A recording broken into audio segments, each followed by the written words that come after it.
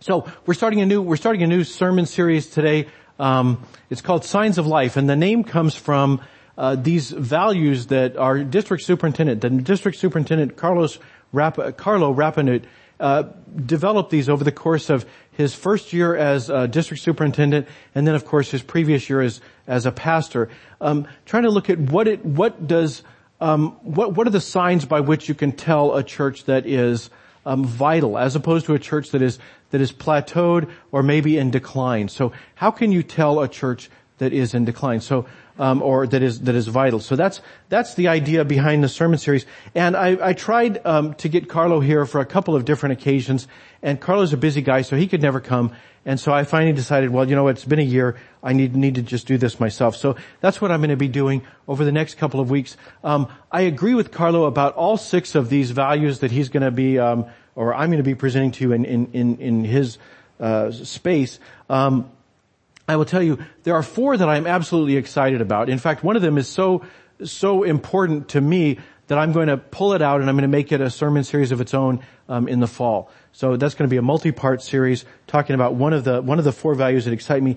The other 3 excite me. Today's one of those. And then there's 2 that I agree with. One of them, it's like I would give it a different spin than Carlo does, and I'll tell you about that when we get there. The other one, it's like I agree with him, but it's just really not my thing, and maybe it's more of a district superintendent thing, so we'll talk about that too. But before we talk about any of those, I want to tell you about my summer vacation, because I never got cured of that when I was back in elementary school. So I had summer vacation last week, and I feel good. It was a week-long vacation, and it's been a week, and I still feel good. So that tells you, if the cure lasts longer than the vacation, that's a good sign. So that's where I'm at right now.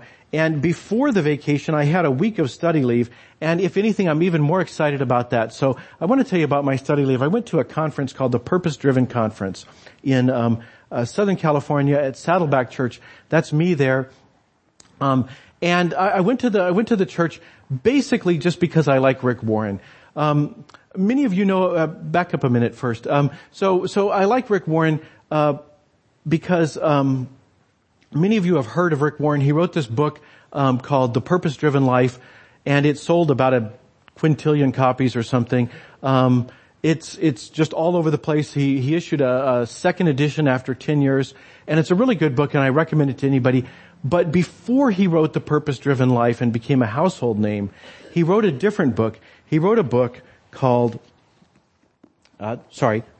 Purpose Driven Life. Look for it in bookstores everywhere. Good book. Recommend it. We did it in the prison ministry I was part of, and it was very effective there. So we did it here. So do it every year. It's a 40-day thing, so do it. Before he wrote that, though, before he became kind of a household name, the preacher to America, whatever, he wrote this book called The Purpose Driven Church. And it made him a household name among preachers. He sold 1 million copies of this book. There are 300,000 churches in this country. That means, on average, every church in America has 3 copies of this book.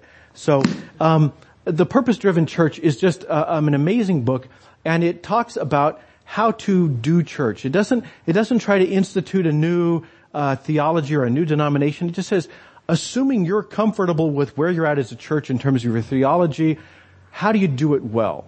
So it's, the stuff they don't teach you in seminary, that kind of thing. So, it's a great book, and if you're interested in church leadership, again, I can recommend that book as well. So I went to the conference just because I like Rick Warren, I really do. And so I went to the conference, and within 3 minutes of the opening of the first session, he said, "This conference is new hope for your church. This conference is about congregational vitality." And I had just gone because I liked Rick Warren.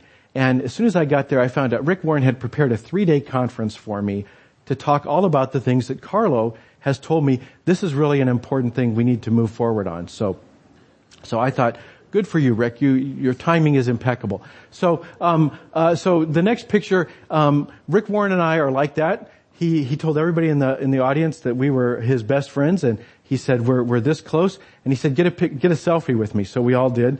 That's him. Back up a second. That's him up on the stage there in the black. So he's getting a selfie with us and vice versa. And then I got another picture, of him later on. So that's me in the Aloha shirt. He's moved on from Aloha shirts. As I said, he's not selling a denomination. He's not saying you've got to become a Southern Baptist. And in fact, there are speakers there who illustrate that. Let me show you the next slide. The people on this is a great picture. These are people who've got purpose-driven churches. They were excited by the book. They read the book and they began implementing some of the ideas in it in their own congregations. The guy on the right is Dr. Satish Gamar, and he is the pastor of the third largest church in the world. And despite the fact it is so large, it is the fastest growing church in the world. It's in Hyderabad, India, which is a very Muslim, there's a lot of Muslims in that part of India. So despite the fact there's a lot of Hindus, a lot of Muslims, this is the fastest growing church in the world. There are 150,000 people who attend church every weekend at his church. And it's called Calvary Temple in Hyderabad. You can look for them on YouTube. They've got videos. I have no idea what they're saying. So, but they have two buildings, and somehow they cycle 150,000 people through the main building and the overflow building next to it. So how they even do that is amazing to me. The guy on the left is Father Michael White, and he's the parish priest at a Catholic church in Baltimore, called Church of the Nativity. And he's more interesting to me because I'm not going to have 150,000 people in my church, but he's the pastor of a local parish with a very liturgical order of worship and theology and so forth, much more like us. And I love the fact that the purpose-driven church model extends from one end of that spectrum to the other. So they had great speakers, but the best part maybe about the conference was between the different sessions, there were opportunities just to connect with people who were in the audience. So here's a guy I met. His name is Francis, and he's from Rwanda. And I just heard amazing things about what's been going on in Rwanda. You know, many of us remember the genocide 20 years ago. It's just amazing what God has been doing in Rwanda over the last 2 decades. And he had some amazing stories, and maybe someday I'll get a chance to share some of them with you. The next picture is a guy from, he's from Taiwan. He's from India, but he grew up in Taiwan, and now he's serving a church in Virginia. And I love that kind of global character to the church. And his name is Sama. And then this last person, I met several others, but I want to show you one more. And then I'll stop with the slides. So I'm not going to read this name, because she and her husband are pastors of a church in Russia. And she told me about a problem that's a brand new problem in Russia. Maybe some of you have heard it, maybe you hadn't. I had not heard of it then, but it's been in the news since it had just been passed. And she was really concerned about it because what the Russian legislature had passed was a new law that restricted church activity. All religious activity was restricted to churches. So churches, church buildings. So if you could do the next slide. You may have seen these now in the news. Russia seeks to ban evangelism outside of churches, no religious gatherings at home. So you can't invite some church people over and study the Bible at home in Russia by law. You can't evangelize on a street corner. You can't rent a storefront and say, we're meeting in this storefront for our church service. You have to have an officially approved church building in Russia to do church. And the reason for that is that Vladimir Putin doesn't like religious people. Any more than Caesar did, and for the same reason. Back 2,000 years ago, Christians said, Jesus is Lord. And Caesar wanted them to say, Caesar is Lord. And Vladimir Putin wants them to say, Putin is Lord. But religious people believe that there's an authority that is higher than the president of your country or the emperor of your empire. But Vladimir Putin's in a fix because he can't do what Caesar did because he found out it didn't work. When Caesar oppressed the church grew. In 300 years as an underground movement, the church went from an obscure cult over in the corner of the empire to the state religion of Rome because the Roman Empire oppressed it. And Putin may not be a nice man, but he's not stupid. He was a KGB officer and he knows that during 70 years of communism, the church could not be destroyed by the Russian government. He knows oppression doesn't work, and if he's got any doubt if that's true, he can go call up the head of the Communist Party in China and find out what happened there. When Mao expelled the missionaries in the 1940s in China, there were a few tens of thousands of Chinese Christians. When it became legal again in the 1980s, after 3 decades of intense persecution, there were millions of Christians in China. You cannot succeed at stopping the church by oppressing it. So what is Putin going to do? He's in a fix. He doesn't trust people who have an authority that's higher than him, but he knows that oppressing the church won't work. So what is Putin going to do? Putin knows what Jesus knows, which is the church is least effective when it's in a building like this. So Putin said, go ahead and do church. I'm not going to stop you from doing church. Just make sure you do it in a building just like this one. Don't do it out in the streets. Don't do it in a storefront. Don't do it in your homes.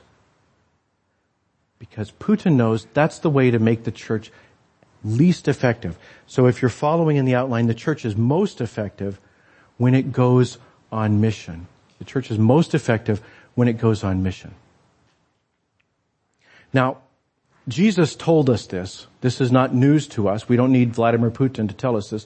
Jesus told us this. Famously, at the end of Matthew's gospel, he said, all authority in heaven and on earth has been given to me. Could we have the slide? All authority in heaven and earth has been given to me. He says, Putin is right. He does not have as much authority as I do. Therefore, do what? Stay in a tract? No. He says, go. Jesus said, go. And Putin is afraid that people will do what Jesus said. Now, we know that. Jesus says it, Vladimir Putin says it, what's left to be said. Well, there's actually some theory behind this. Some people, for the last 2,000 years, people have kind of asked themselves, what was Jesus getting at? Why does this work? Why is this important to do this?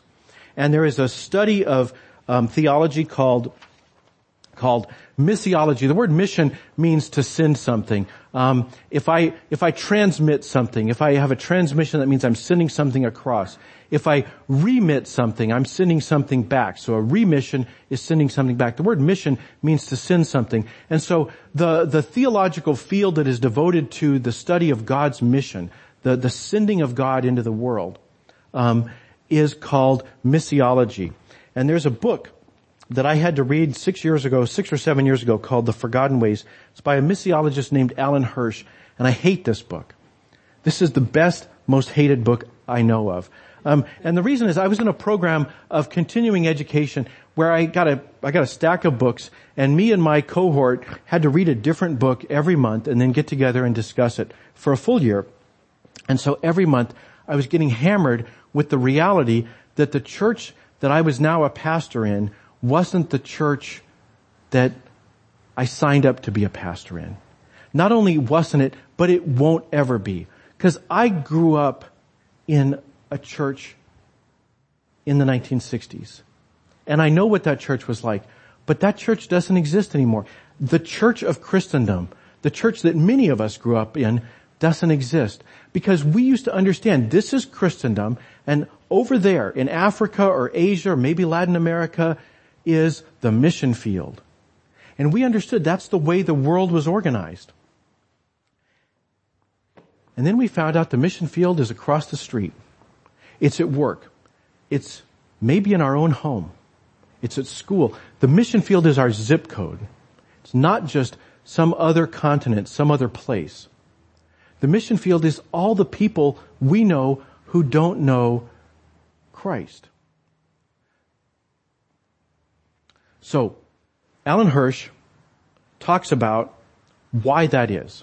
And in this book, it was the one where I finally gave up and said, all right, the church I wanted isn't the one that I'm going to get. I'll take the one that Jesus wants. So this book talks about that.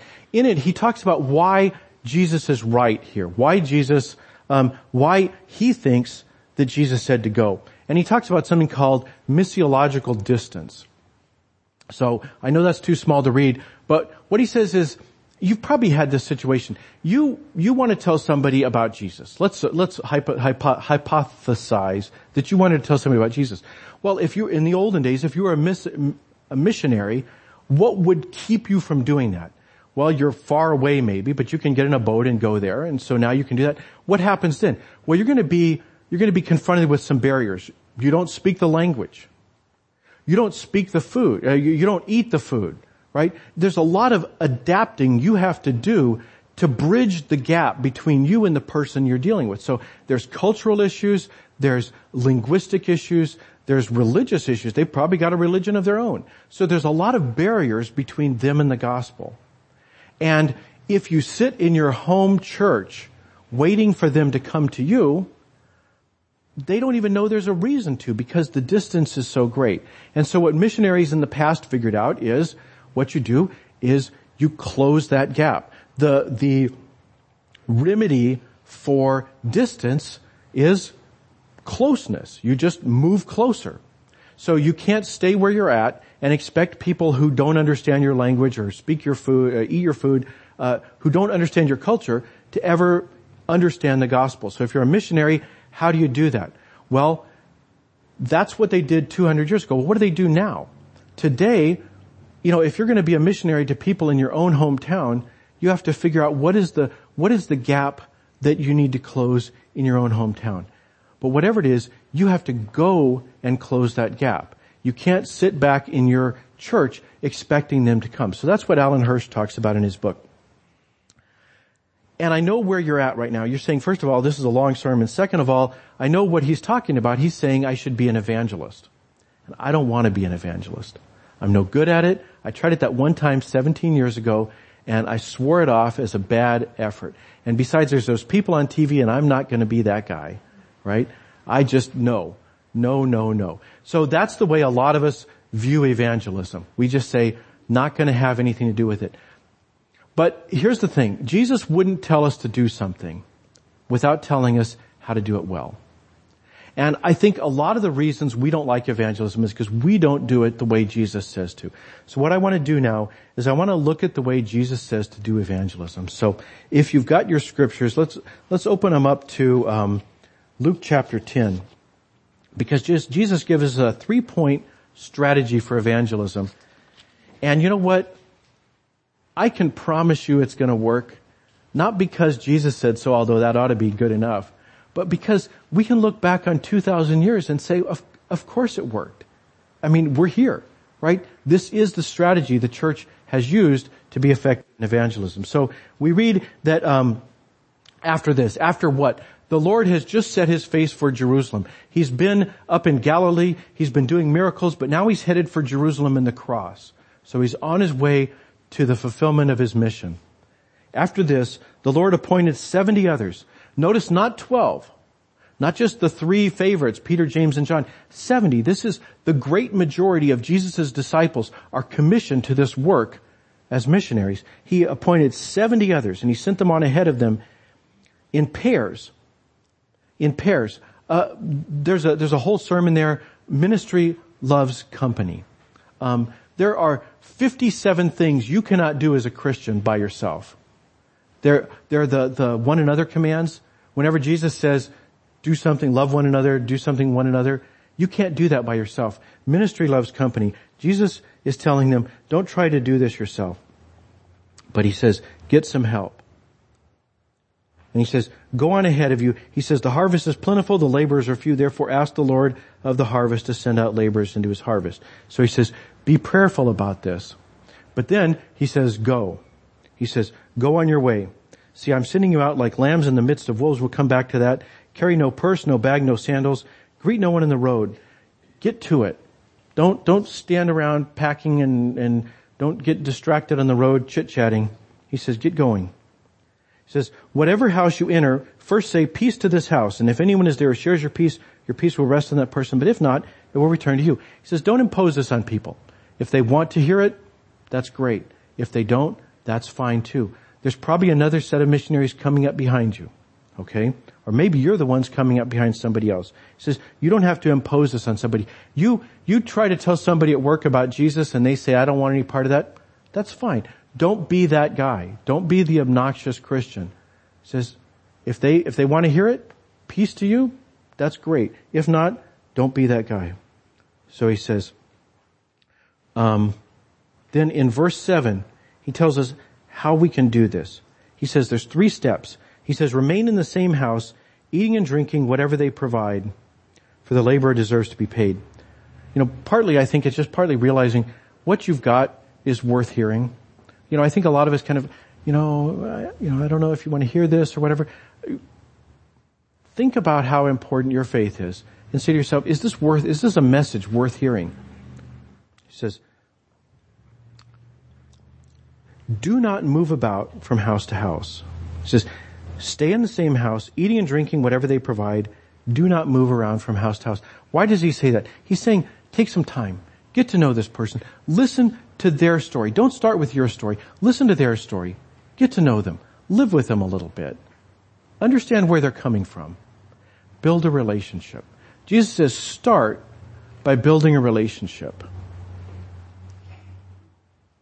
Then he says, whenever you enter town, its people welcome you. Eat what's set before you. Cure the sick who are there.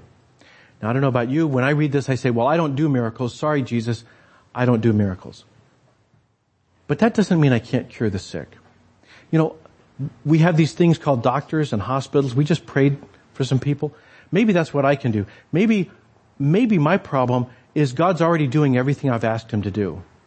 And maybe what I need to do is pray for the people in the situation. But beyond that, maybe there's something else I could do. Maybe I can take them to the doctor. Maybe I can buy them some medicine. Maybe I can take them to the program where they can get help for that. What Jesus is saying is not so much about do a miracle to cure somebody as bring healing into their life. Demonstrate in a tangible way God's love for them. Do that. And then, finally, he says,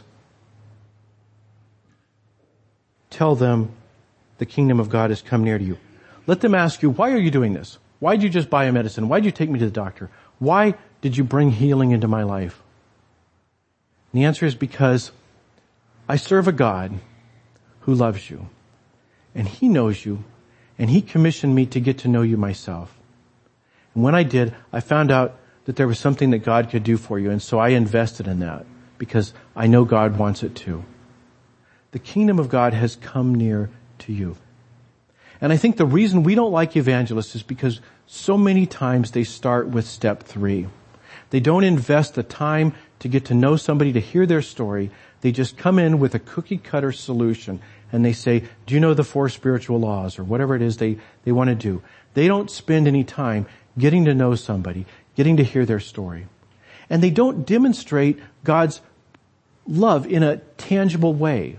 They don't spend any time saying, this is how much God loves you. They just say, take it on faith. Some guy died 2,000 years ago, and therefore you know God loves you. Well, maybe that's true, but are people going to respond to that the way they would if you said, here's how you can tell that God loves you? Because he's bringing healing into your life right now. I think so often the reason we don't like evangelists is because they start at step 3 instead of at step 1. And if we're going to be effective in evangelism, we should start at 1. We should do what Jesus says. We should build a relationship. We should bring healing, and we should explain our motivation. I said that there's a reason that Jesus does this. I talked about the missional distance. Part of the reason we close the distance is because it brings us into a place where we can actually communicate the gospel to people. There's another reason. Jesus gets at it here. He says, take no purse, no bag, no sandals. He says, get out of your comfort zone. He says, we run things here, right? You give money to the offering. You are on the board of elders. You're in charge here. Out there, all bets are off. If you're talking to somebody at work, if you're talking to somebody at school, your neighborhood, you're not in charge there.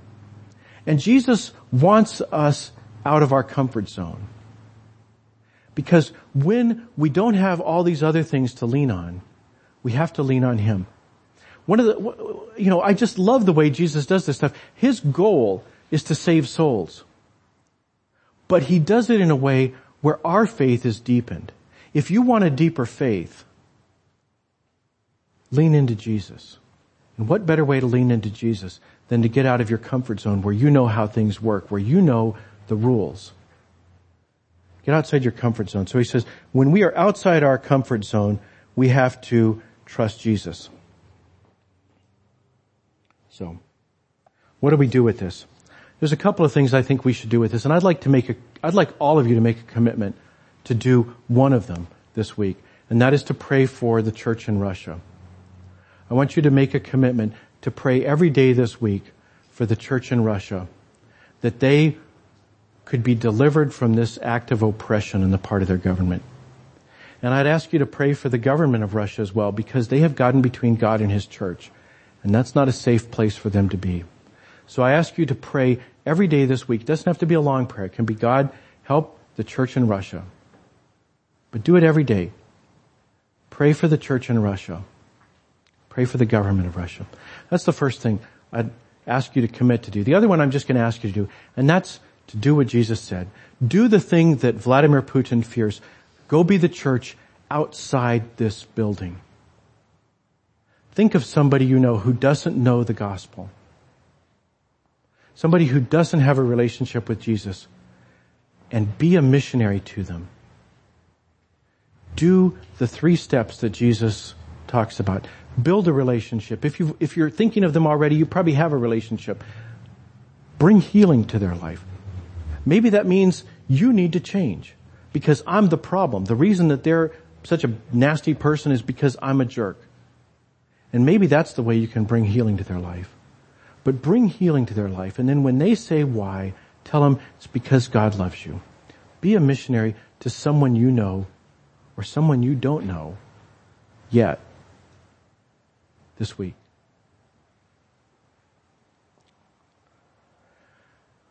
I was listening to my wife. She's at a thing up in Wasilla today. But she was talking to somebody and they said this line. They said, I'm tired of the flag being at half-mast. Isn't that the truth? I am so tired of seeing the flag at half-mast. You know, we see coups in Turkey. We see shootings just today. Again, police being killed in Baton Rouge, killed a week ago in Dallas. We see police that are acting what certainly appears to me to be out of control themselves in Baton Rouge and in Minneapolis.